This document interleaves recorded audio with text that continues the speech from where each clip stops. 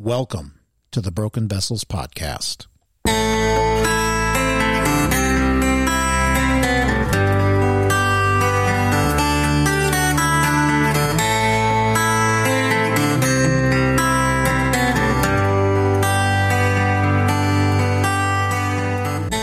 Jeremiah 18:4 states, "And the vessel he was making of clay was spoiled in the potter's hand, and he reworked it into another vessel, as it seemed good to the potter to do."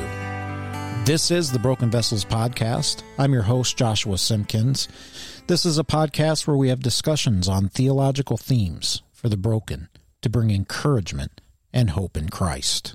And I would like to welcome you back to a special edition of the Broken Vessels Podcast. I attended my church this morning, Reforming Truth Church in Lexington, Kentucky. We recently moved over to this church. This was our fourth week there. And this is a church that is soon to be part of the Grace Reform Network, which we all know is a part of the Theocast sphere and family. And this church has been such an encouragement and a blessing to me. Our elders are Jeremiah Hurt, who many of you may have seen him post on social media, and he's always posting great stuff, by the way. Very encouraging things. But then we also have two other elders, Joshua Pangborn and Troy Napier. And I was very blessed today by the time of the benediction at the end of our service. And I told Troy, I said, buddy, I'm going to steal that.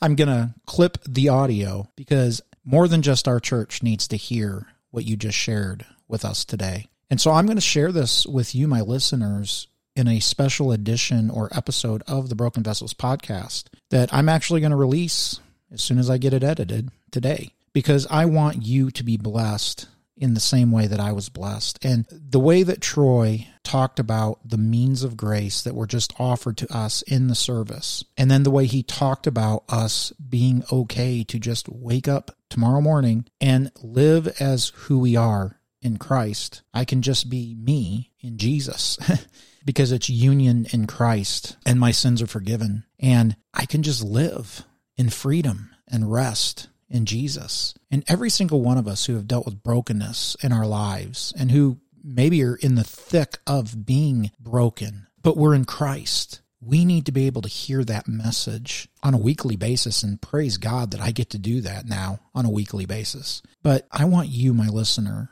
to hear these good words of truth and of the gospel for you, a child of the King, a child of Christ, someone who is in union with Christ and accepted in the beloved who is Christ. So I'm going to play the short about 5.5 minute clip from the end of our service today. And I just want you to really listen to what Troy, one of our elders, said to us about the means of grace that was just offered to us and the truth about who we are in Christ. Stand, if you will, for the reading of the benediction. And I would like to summarize briefly what has occurred here this morning. First of all, we heard from the word of the Lord in the call to worship, where the Lord said, come and worship me because I have been gracious to you, because I have called you, because I have united you to Christ before the foundation of the world. Come and give me praise. Give me glory. And then we sang together. We praised the Lord. We gave him glory through our song.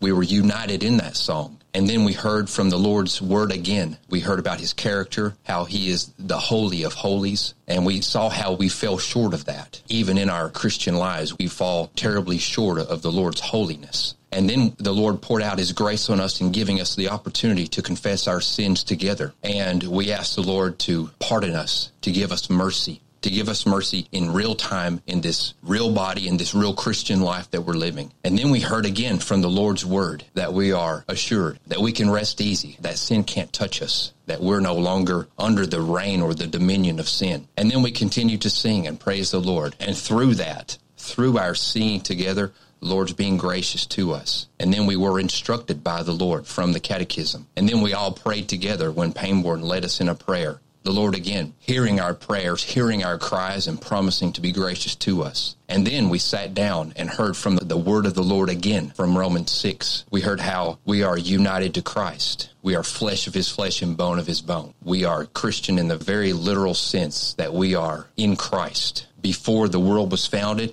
and after the world will be destroyed, when the new heavens and the new earth come, we will be united to Christ. And then the Lord sat us down, as it were, at his table and said, hey, this is my body. This is my blood. Take this, eat, drink. Remember my death. Remember my resurrection. Remember that this is for you. Remember, this is the new covenant in my blood. And now we stood up from that table, as it were, to be dismissed, to hear one final word, one final good word, which is what the benediction is. It's the last thing you hear as we are together, as we are now still standing in the presence of the Lord, the Holy Spirit in and uniting all of us. And now the Lord says, as you go, remember that my name is upon you. Remember, again, you are not under law, but you're under grace. You're under the dominion of grace. You're a slave to God in that sense. You're under and indwelt with the righteousness of God through Christ. And so now go. And do you know why this is so important? You know what all this enables you to do? All that I just summarized, all that the Lord does for us while we're here. You know what that enables us to do, you to do? That enables you to wake up tomorrow morning and live a normal life. It enables you to wake up and go do your calling without being weird about it, without overthinking it. It enables you to simply just go be who you are. I can wake up tomorrow morning and just be Troy, and it just be okay. Because in the back of my mind, subconsciously, who I am, definitively, I am in Christ. I am a Christian. I have been baptized. I have a new name. Christ's name is upon me. It is stamped. It is stamped and sealed with the blood of Christ. I don't know how else to say it. And so that enables me to just wake up and go do my life and live as what Jeremiah said, live as who I am. So take comfort in that. Let that encourage you. Let that build you up and nourish you. Let it strengthen you. That's what I'm saying. Let the fact that you are united to Christ, let it make you feel strong in a way, but at the same time, let it make you feel weak. Let it make you realize and understand that you're fragile, but at the same time, you're in the Lord's hands. So now, from 2 Corinthians 13. Finally, brothers, rejoice. Aim for restoration, comfort one another, agree with one another, live in peace, and the God of love and peace will be with you. Greet one another with a holy kiss. All the saints greet you. The grace of the Lord Jesus Christ and the love of God and the fellowship of the Holy Spirit be with you all. And we all said, amen. What great words of the gospel that you just heard. Imagine that. That is what being united to Christ means for you. That is why the means of grace that we receive are so important. You know, you are able to wake up tomorrow morning and every day and just be who you are in Christ. I can wake up tomorrow knowing that I am secure in the hands of my Savior because I am united with his Son and accepted in him. And if you are in Christ, you can rest. You can live in the knowledge, as Troy said, you don't have to be weird about it. We don't have to feel like we have to make anything happen. We can live our lives with confidence in the fact that we are accepted in Christ and that he is doing the work in our lives. Brothers and sisters in Christ, I wanted to share this good message of the gospel with you today because we all need to hear it. And I want you to hear what I was blessed with today so that you can wake up tomorrow and just be who you are in Jesus Christ. Thank you for joining me for this special edition of the Broken Vessels podcast, and we'll see you on Thursday for another edition.